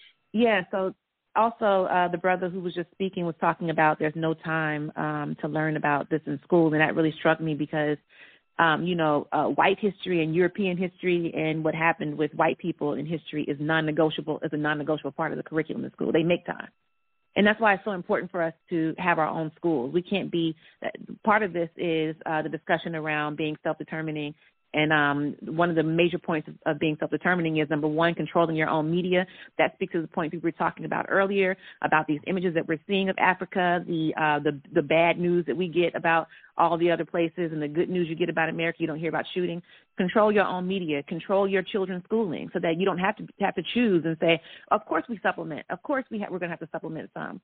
But there should be no reason why we're saying that African history shouldn't be the norm for our children. I think it's very important that we have the discussion around controlling our children's schooling, controlling their curriculum, so that every black child has access to this information. It shouldn't be something that's supplemented at home, and maybe they do and maybe they don't. And then also I'm going to tell you the last thing is that I wanted to talk about, if we have time, you talked about Georgia, the state of Georgia, and some other states kind of going against what Texas did here. I don't know if we're going to get into the politics. Can I get to the caller real quick and we'll come back to that? No and worries. I want to be fair to what Brother Pianki's saying about having the time.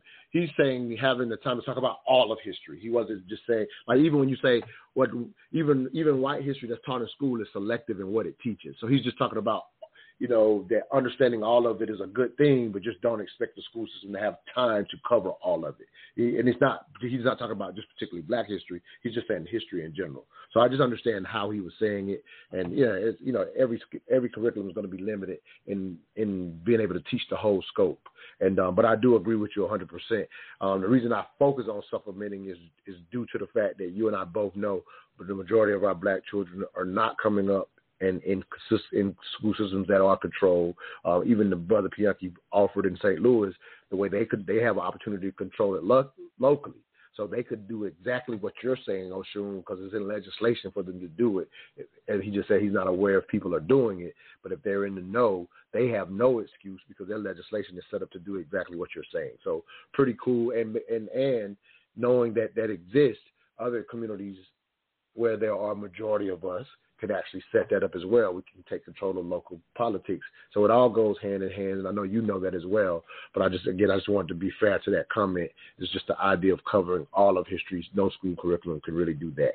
Let's go ahead with Brother Unk, who's trying to get in as well. Go ahead, Brother Unk, you're live on the line. How you doing, Brother Montoya? Shout out to Chef Renell, founder member of the Pseudo Killers. Shout out to Brother Pianki. And shout out to your lovely co-host. And I'm really feeling the conversation. I think there's some points that y'all might have touched on, but it's valuable to kind of add a little bit to it. We talked about African history. No one expects Chinese to know the whole of Asian history. No one expects Europeans to know the whole of European history. And at no point should we expect to know African history. Africa is not one homogenous place. Normally, when African Americans talk about African history, they're talking about Egypt, okay, and then they're talking about West Africa. Even within those areas, there are different ethnic groups with different types of history. So it would be an impossible task in school to actually pull that one off. It really makes no sense. We understand that race relations in America is very, very, very, very complicated. But one thing I do know, as African Americans, we got to set up schools for Saturdays, right? I was raised in the Jewish community, and they actually had Saturday schools. No one is expected to know African history in school. It really doesn't make sense. What makes sense is we take personal accountability. Pianki talked about playing a role in the PTA. Like, you can actually donate to schools. How many people know that? We can actually have textbooks in schools. So we really want to fix it, right? But we don't want to do the actual work. So it's going to be work for us to actually donate money to schools. So why you say we don't want to do the work? If I could jump in and ask you that question. Why you say we don't want to do the work? Where do you get that? Where do you get? I'm not saying you're wrong. I just want to know how you've determined that we don't want to do it. How did you determine that? I'm not saying you're wrong. I just want to understand how you determined that. And the reason I'm asking that question, to give you a little more context, is and I'm not saying this is an excuse, but sometimes it may be an awareness could be the issue. And I'm not saying we will or won't. I was just figuring out, how did you figure out that we don't want to do that work? What makes you say we don't want to?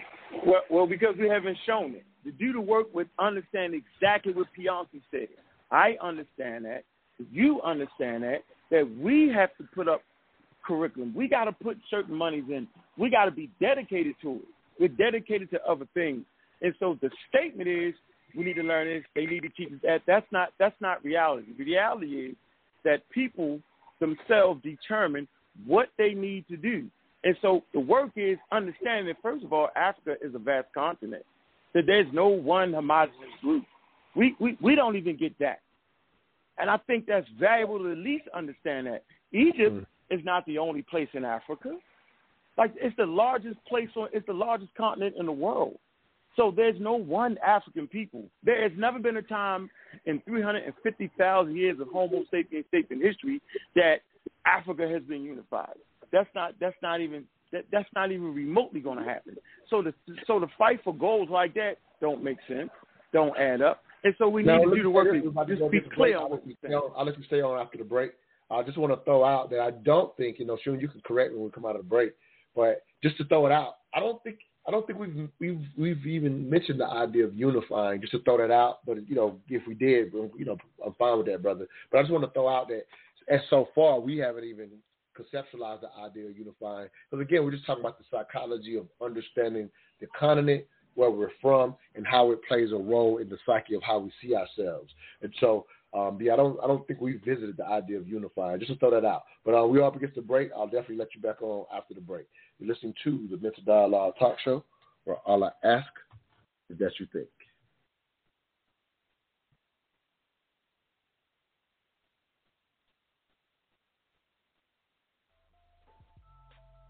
LNG Technology Services, we are your industry leader in aircraft and heavy equipment repair services.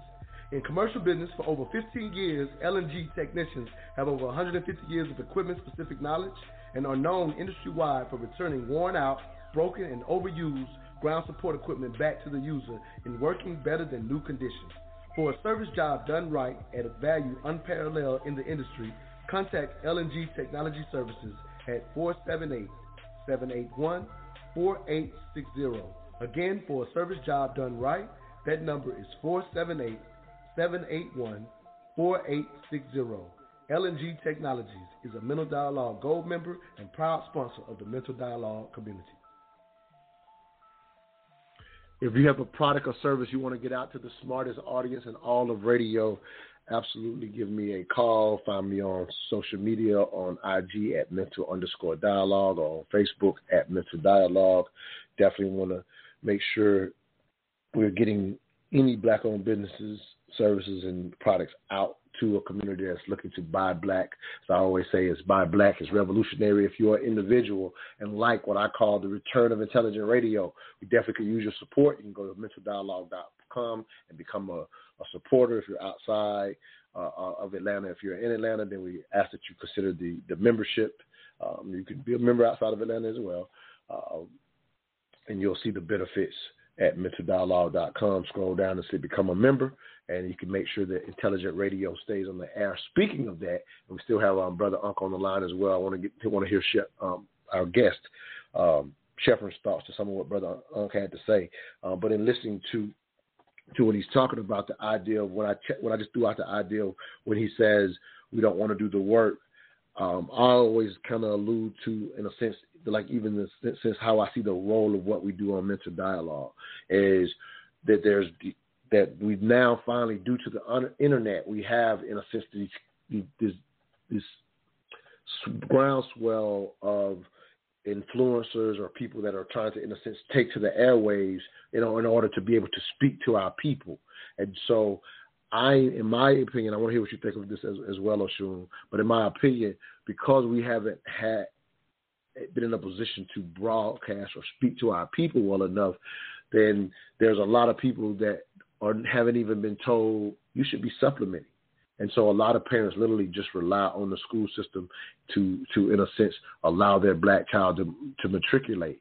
I'm not a fan of it, but I'm also aware that, believe it or not, a lot of blacks haven't thought about that coming from where I come from. For example, I have to live around us. I have to be in Atlanta based on my former upbringing. But when I go back home, some of the things that we're saying on this show are foreign to the people where I'm from.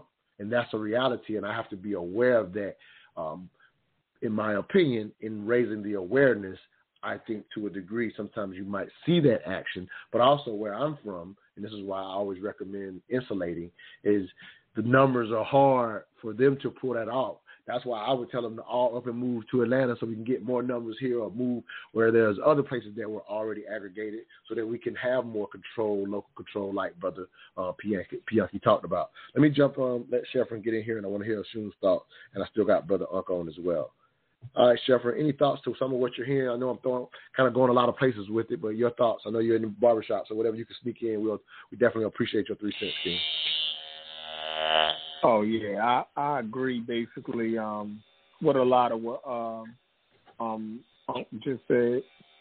I think he hit the the nail right on the head, but he did bring up a point that we wasn't discussing, whether you know, who want to do the work. Nobody mentioned, you know, that wasn't even a part of the discussion on, you know, but he definitely brought it up, and it is definitely a part of it should be a part of the discussion. But I would say, like he said, that Africa is a huge place, and I think outside of the African experience, that the African American is his own tribe, right? And that outline, I'm gonna keep saying that our history here is the most pertinent. I think. But let me ask you, Jeffrey, why are you focused on that when the discussion is, does it matter how African Americans psychologically view Africa? And so you've even agreed that when we played the Malcolm X cut, you even agreed that the way we saw ourselves negatively was due to how we saw Africa. So I don't know why we're trying to put a degree on which one is important when the discussion is about how we fail to see ourselves as we need to see ourselves due to the negative imagery of the continent. And so if that's important, figuring out which one is more important is kind of futile, in my opinion. Oshun, your thoughts? Again, I'm just giving my thoughts to the continuous reference to which one is more important. And I think you've already said that too, that it's a continuum, so I don't understand the focus there in reference to right. But you cut me off. You cut me off. I did. Go ahead. And then you went to Oshun. I can answer it because, like I said, the reason why African history was focused on by earlier generations was because of our self-esteem issues, right? But I'm saying now that we are Americans, right? So it should be looked at as world history, right? The same way we should be able to learn African history the same way we learn any other history of the world and not anything. I think that's where stuff comes in. I want to go to Oshun. Go ahead. I want to go to Oshun. I'm going to cut you off because you're focused on history. I'm focused on the psychology of how we see ourselves. You're focused on... But that's what I was speaking to, though. Yeah, but here it is. Listen to what I'm saying. Nobody suggested pedestaling anything. You're bringing that to the table. We're talking about the psychology of how we see ourselves as African people. I think Oshun gave a great example of how she was embedded and got the self-esteem she needed in her community, and they didn't even talk about Africa a lot. So, but she never had the negative view. So that's, in my opinion, the psychology of why she's able to move in the world with the esteem that we would want all of our children to have, and she did it without pedestaling Africa, and nobody suggested it on the show. So I'm just and I'm not just trying to fight you, I'm just highlighting the psychology that we're trying to discuss is not focused on which history we should focus on, just throwing it out to you. Any thoughts, Oshun? Yeah, I agree with you. I think we went over the whole discussion about how romanticism can be harmful, but also probably the necessity of that romanticism has in our healing. I think going back to the point of the show, which is the psychology of how we view ourselves, I think it's just undeniable that we know that when you are proud of your history and your common source, and you know yourself, it gives you a path to where you are going. So to that end, I'll just reiterate that I think that it's hugely important that Black people in the diaspora, not just in America, but in America specifically, have a realistic but also positive overall view, because of Africa, of the continent, of our history, of even though there, you said the good, the bad, and the ugly, all kind of crazy things happen. I touched on this before, that not just historically crazy things are happening, but today as well, because I touched on this. My husband and I were having a discussion about what's happening in Nigeria and the romanticism that Black people in America have, where we say, oh, if we had all Black police officers, if we had an all Black government, everything would be all good. But we have the Caribbean and Africa that says, no, that's not the way that's going to work. So, I agree with everything that you said, Montoya. Yeah, it's just a great thought. And again, it's just challenging that I want them to hear you and even myself as, again, focused on the psychology of how our children see one another, that I haven't heard you offer one history over the other, or like that's not been part of the dialogue in referencing to how we psychologically see ourselves. I definitely want to bring Brother back to the table, so as I told him I would. So, Brother, for the other callers out there, you do have to press 1 if you're trying to get in. We only got a few minutes left on the show. Go ahead, Brother. We got you back on, King. Yeah, I don't want to beat a dead horse, but I was trying to figure out the title. How do we psychologically see ourselves? Like, that's not even, not trying to be funny, but that don't even make sense. So I think you're trying to say the psychology of the African American. Is that basically what you're saying? Is what is our psychology, and how does that affect the way we perceive Africa? Let me speak to that. So you say what? Just to clarify one more thing. So the question is very broad. So it's not specific, but it is about. It says the question is, does it matter? That's what we're discussing. So I wasn't brought up in, for example, the way Sheffram and Oshun was brought up. So I had to go through the psychology of even being able to see myself, like Oshun beautifully said in the beginning of the show, as human.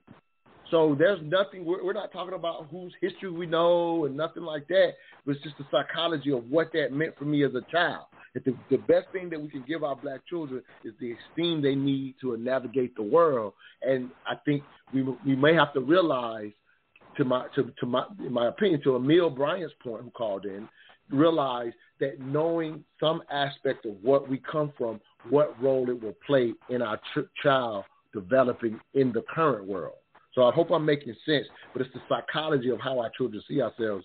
Does it matter that they have a good view of Africa? Because if we don't supplement, if we don't teach, I don't think we get good views of Africa in general in this country. Your thoughts, King? Yeah, so I realized that's not even important. So what needs to happen in the family what's not important? What's not important? Having any type of view of Africa.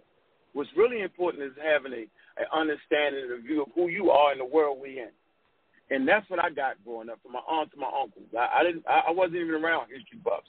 So what I did do is I had a profound respect for myself and my family and who I was as a human being, as a person, but not only as a human being, but as a black person in America. And that's the part that moved me forward. Later on, those things that we're speaking on, you're going to catch up to it. Once you're socially aware of who you are and your experiences in America and how those experiences were clearly different from those who kidnapped us.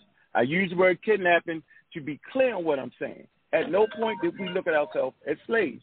That's a Eurocentric viewpoint. African people were kidnapped and enslaved. Still dead at an early age. And understanding that's cool, brother. then I gotta let you go with the dynamics last of how the things show. So I do have to let you go. Brother. But I definitely want to make this real clear.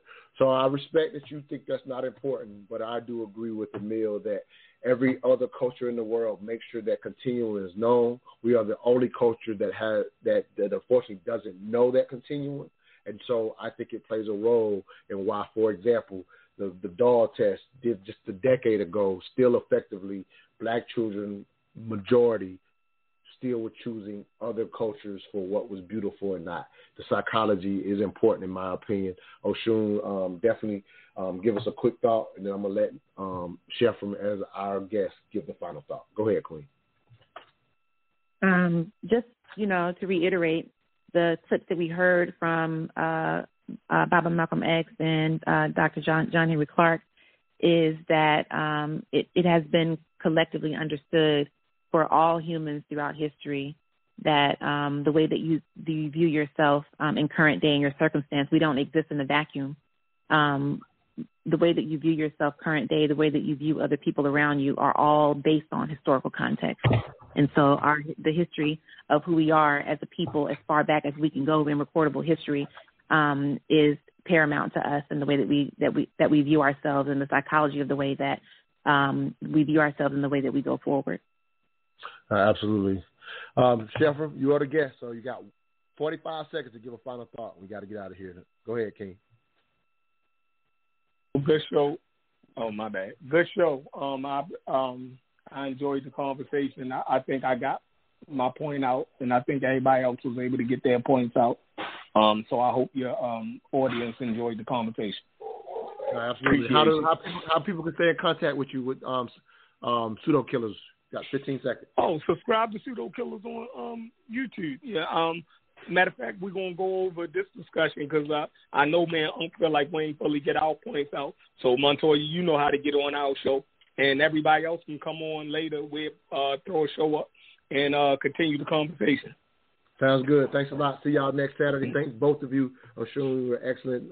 Chef, you were excellent as well. See y'all next Saturday. All I ask is that you think.